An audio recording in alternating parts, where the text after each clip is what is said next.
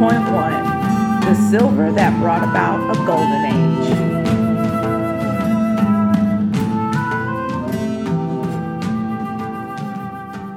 Welcome back to Musings on History. I'm your host, Dana White, amateur historian, Loki enthusiast, and lover of all things Tolkien. If this is your first time tuning in, I invite you to check out all the episodes I've done thus far, starting with my series on the historiography of Shakespeare's plays. Today, I open at the close. 20 points to Slytherin if you get that reference. Meaning, today I will begin to talk about the last of the three generals I chose to profile in this series I've been calling The Lives of Three Generals. So far, I've discussed the life and times of the Roman general and politician Julius Caesar and the Japanese shogun Tokugawa Ieyasu, comparing and contrasting not only their skill at arms, but also their character as men in the socio-political eras they lived in. I've gone from 1st century BC Rome to 14th century Japan, and now I will take you to 19th century South America, where the temperatures and passions are high, and one man will take on the might of the Spanish Empire and transform the Western Hemisphere forever. Simón José Antonio de la Santísima Trinidad Bolívar Palacios Ponte y Blanco. That's a lot of name for a man who only stood 5'6", but as Jedediah Springfield once said, a noble heart embiggens the smallest man. And one thing Simón Bolívar had in abundance was heart. Simón Bolívar, called El Libertador, went from being a callow youth traipsing through Napoleonic Europe looking for love and purpose, to a grief-hardened battle commander, populist politician, staunch abolitionist, and uniter of men who upended the power structure of Spanish America from 1808 until his death in 1830.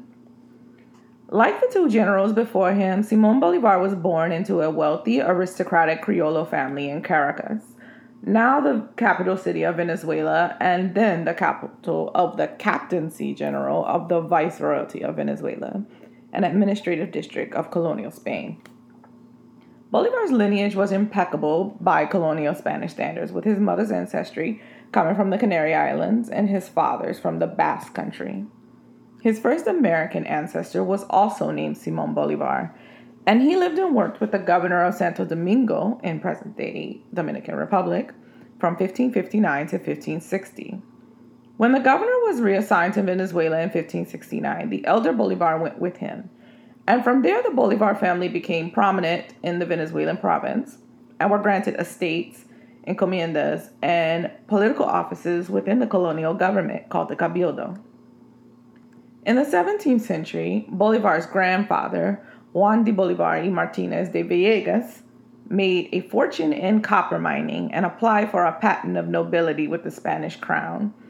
He did this by donating like 200,000, I don't know, whatever the currency was, pesos maybe, to a monastery who was supposed to support his claim for nobility, but it wasn't granted. Now, had the patent been granted, Bolívar's elder brother Juan Vicente would have become the Marquess of San Luis and the Viscount of Cororote, but by the time the lawsuits were in progress, Bolívar had already devoted his personal fortune to the revolution, and independence made the lawsuit moot. Bolívar, like many children of his social rank, was raised by servants and slaves. His nurse was a slave named Hipólita, and Bolívar called her the only mother I have known. There is a statue to Hipólita in her birthplace of Valencia, Venezuela, erected in her honor by Simón Bolívar after one of his military victories.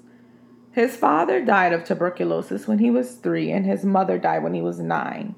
And after their deaths, Bolívar and Hipólita were shuffled between caretakers and tutors.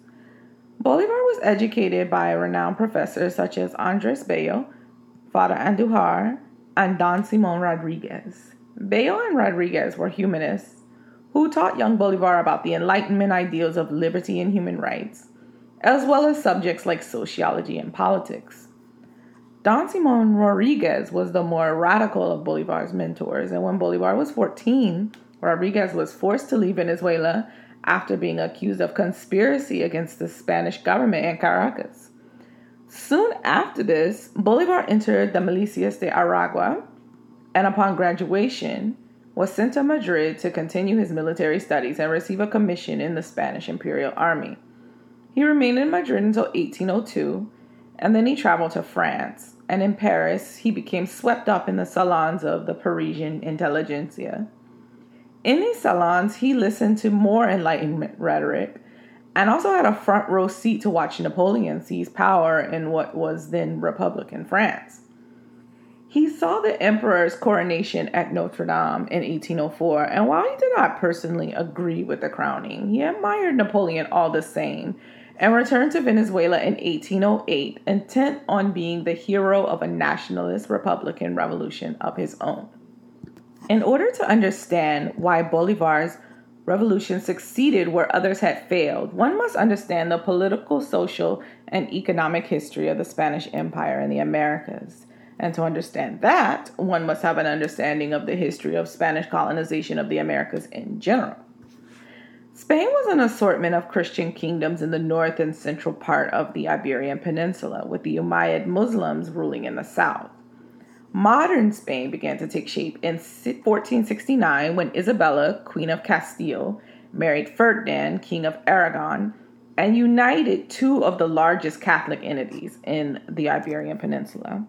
Together, they began the Reconquista and captured all of the remaining Muslim territories, forcing many Muslims and Jews to convert to Christianity and expelling all those who did not. 1492 marked the end of the Reconquista when the Emirate of Granada fell to the Christian forces. And 1492 is also the year that an Italian explorer that we know as Christopher Columbus finally got the approval of Isabella and Ferdinand to finance an expedition to find a western sea route to the Indies. Columbus had previously sought out the King of Portugal, but the king's advisors had pointed out the huge inaccuracies in Columbus' measurements, and also the Portuguese explorer Vasco da Gama had recently sailed around the southern tip of Africa, which provided the Portuguese with an eastern sea route to the Indies, so they had no reason to find a western sea route. However, Isabella and Ferdinand had lost a war with Portugal earlier, and as part of the peace treaty, surrendered supremacy of the Atlantic below the Canary Islands to the Portuguese. Now, Isabella and Ferdinand had a daughter, Joanna, who married the son of the Holy Roman Emperor, Philip, and had a son, Charles. When Charles was 6, his father died and he inherited the Burgundian Netherlands, which is present-day Belgium, Netherlands, Luxembourg, and part of France. In 1516, he was crowned King of Spain, and in 1519, his paternal grandfather died, and Charles became Archduke of Austria, and after some hefty bribes, was elected Holy Roman Emperor. And talk about being born on third base and hitting a home run. Now, the reason why I'm telling you about Isabella, Ferdinand, and their grandson Charles is because it is through these three monarchs that Spain begins its exploration of the Western Hemisphere. When Isabella and Ferdinand approved Columbus's voyage to find that western sea route, they did so thinking that he would fail, and so they made large concessions to Columbus, including Admiralty of the Oceans and Governorship of the Indies, as well as 90% of all treasure he managed to find. So when Columbus actually found what he thought was the Indies, Isabella and Ferdinand were understandably dismayed. Columbus ended up making 3 voyages, as we all know, the first of which landed him at Hispaniola. The second was mostly a supply run to keep the people he left on Hispaniola from dying of starvation. And the third and final voyage, Columbus found himself in the Bay of Paria and finally touched the South American mainland when he sailed up the Orinoco River in what is now Venezuela. Now, we all know what happens after these 3 voyages. He mistakenly thinks the Taino, Carib, and Arawak Amerindians are Indians, begins a genocide of these indigenous peoples, and eventually, after hearing about the atrocities Columbus and his men were committing on the Amerindians in Hispaniola, Ferdinand and Isabella recall Columbus, put him in chain, and void everything that they had promised him in the capitulations of Santa Fe. Columbus had also stopped in Lisbon. He's very messy. after his first voyage, and he told the king of Portugal all about the lands that he found. And so the king then decided to press his claim on these new lands based on the peace treaty from the war that Ferdinand and Isabella had lost to him. It touched off a flurry of negotiations, and after years of these, Spain and Portugal signed the Treaty of Tordesillas, which, in addition to that latitudinal line below the Canary Islands, established a longitudinal line west of the Cape Verde Islands that essentially left all of North America and all but the Brazilian hump of South America free for Spanish colonization. Now, in the history of Europe, I think no one knows how to play themselves like the Portuguese do. After the Treaty of Tordesillas established what areas were free for Spanish colonization, a house of trade was established in Seville, Spain, that sponsored and sanctioned voyages to the New World. It's kind of like one of the earliest examples of venture capitalism. So you have an explorer would draft a pitch for a voyage to the New World in search of riches, recruit men to join these expeditions with profit-sharing schemes, and then send that pitch to the House of Trade to have their voyages funded by the Spanish crown, provided they gave the crown 1/5 of all plunder. The House of Trade birthed the era of the conquistador, with men like Francisco Pizarro and Hernan Cortez following in Columbus' footsteps by claiming the lands they encountered. I'm trying not to use the words found or discovered, in the name of the Spanish crown, and then using a combination of brutal forced labor, disease, and guns to decimate the Amerindian populations of the Inca and Aztec empires, respectively. The most lucrative plunder ended up being primarily silver, with large mines found in the 1500s in Peru and Mexico. And the royal fifth from all of that made the Spanish Habsburgs insanely wealthy. Charles V, who you would think would be content with the massive amounts of land he had already inherited, used this influx of silver coming in from the Americas to finance his never-ending wars against France. To ensure the steady influx of silver and other riches that might be traded from the Spanish territories, Charles V deployed audiencias, which are governing councils of leaders that carried out legislative and judicial decrees of the empire, and also making sure that, the British or the French or whoever weren't getting their cut. These audiencias were so important to the functioning of the empire that after independence, they became the capital cities of Mexico, Colombia, Venezuela, Peru, Ecuador, Bolivia, Chile, and Argentina. Later on, Spanish America was divided into the Viceroyalty of New Spain, which governed all of Spanish North America and the Philippines, and the Viceroyalty of Peru, which governed all of Spanish South America. So after the conquistadors come the pencil pushers, and after the pencil pushers come the monks. Several Catholic orders set up missions throughout the viceroyalties with the intent of Christianizing the Amerindians. This led to the development of the encomienda system, where an order of, say, Capuchin monks or a Spanish colonizer would take a group of Amerindians under their protection and then force them to work on the land. They were supposed to ensure the religious education of the Amerindians, but mostly they just worked them to death. Bartolomé de las Casas was a Dominican friar who wrote about these atrocities being committed on the Amerindians, which later prompted Charles V to reform the encomienda system in 1542 with the new laws of the Indies for the good treatment and preservation of the Indians, or simply the new laws. Historians call De las Casas the protector of the Indians, but I only remember him as the man who suggested importing African slaves to Spanish South America to replace the staggering numbers of Amerindians the Spanish had already worked to death.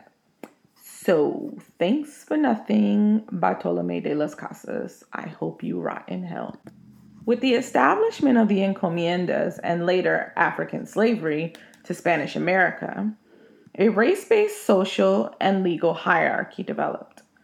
Among the first waves of African slaves and Spanish settlers, not many women were present, and so gradually the three races, Spanish, African, and Amerindian, began to mix. In order to maintain political and social supremacy, the Spanish enacted a racial code that divided people by how much Spanish blood they did or did not have. Something interesting that I learned as I was researching this episode was that the Muslims and Jews who left Spain during the Reconquista sometimes settled in Spanish South America and in the West Indies to avoid the Inquisition. Those that had converted were called conversos, and many Spanish Catholics did not accept them. In 1499, Spain passed a series of statutes that severely restricted the rights of conversos, and a large part of the Inquisition involved something called the limpieza de sangre, which means cleanliness of blood, which required all Spaniards to verify whether or not they were conversos or descended from conversos, since the laws prohibited a Muslim, Jew, or converso from testifying against a Spanish Christian, holding ecclesiastical office, or holding public office. Many conversos went to the New World to escape the Inquisition and the limpieza de sangre, but eventually the statutes caught up to them there, and for criollos, who were Europeans born in the New World, proving the cleanliness of their blood was of the utmost importance. So at the top of this hierarchy, you have the Peninsulares, Spaniards born in Spain. Then right under them were the criollos, who were also Spaniards but born in the Americas. Next were the mestizos, the offspring of an Amerindian woman and a Spanish man. All of these classifications were determined by the race of the father in Spanish America. So if an Amerindian had any Spanish blood, they were free from forced labor on the encomiendas. So this provided an incentive for Amerindian women to have children with Spanish settlers so that their children could be born into a higher social caste and not have to live on the encomienda. Next were the mulattoes, quadroons, and octoroons, which encompassed any mix of Spanish and African blood. Collectively, these groups were called pardos, and pardo took on a similar meaning in Portuguese Brazil. After them were the Sambos, who were African and Amerindian, and then the full-blooded Indians, free blacks, and lastly, African slaves. Simón Bolívar, as a Criollo, occupied one of the highest ranks in Spanish American society, yet his upbringing by Hipólita, who occupied the lowest, combined with his Enlightenment ideas on human rights, made him a staunch abolitionist for his entire life. A large part of why Bolivar's revolution was successful was because of his belief in the equality of the races, and while he did not live long enough to see this practice actually instituted in Gran Colombia, this belief is pervasive in the colorblind attitudes that you might see in South America today. Next episode, a series of wars in Europe helped develop a distance between Spain and her colonies. And many men, guided by Enlightenment principles, the American and Haitian revolutions, and Napoleon's conquest of Europe, developed nationalist sentiments that the Spanish are not able to squash. Join me next time for more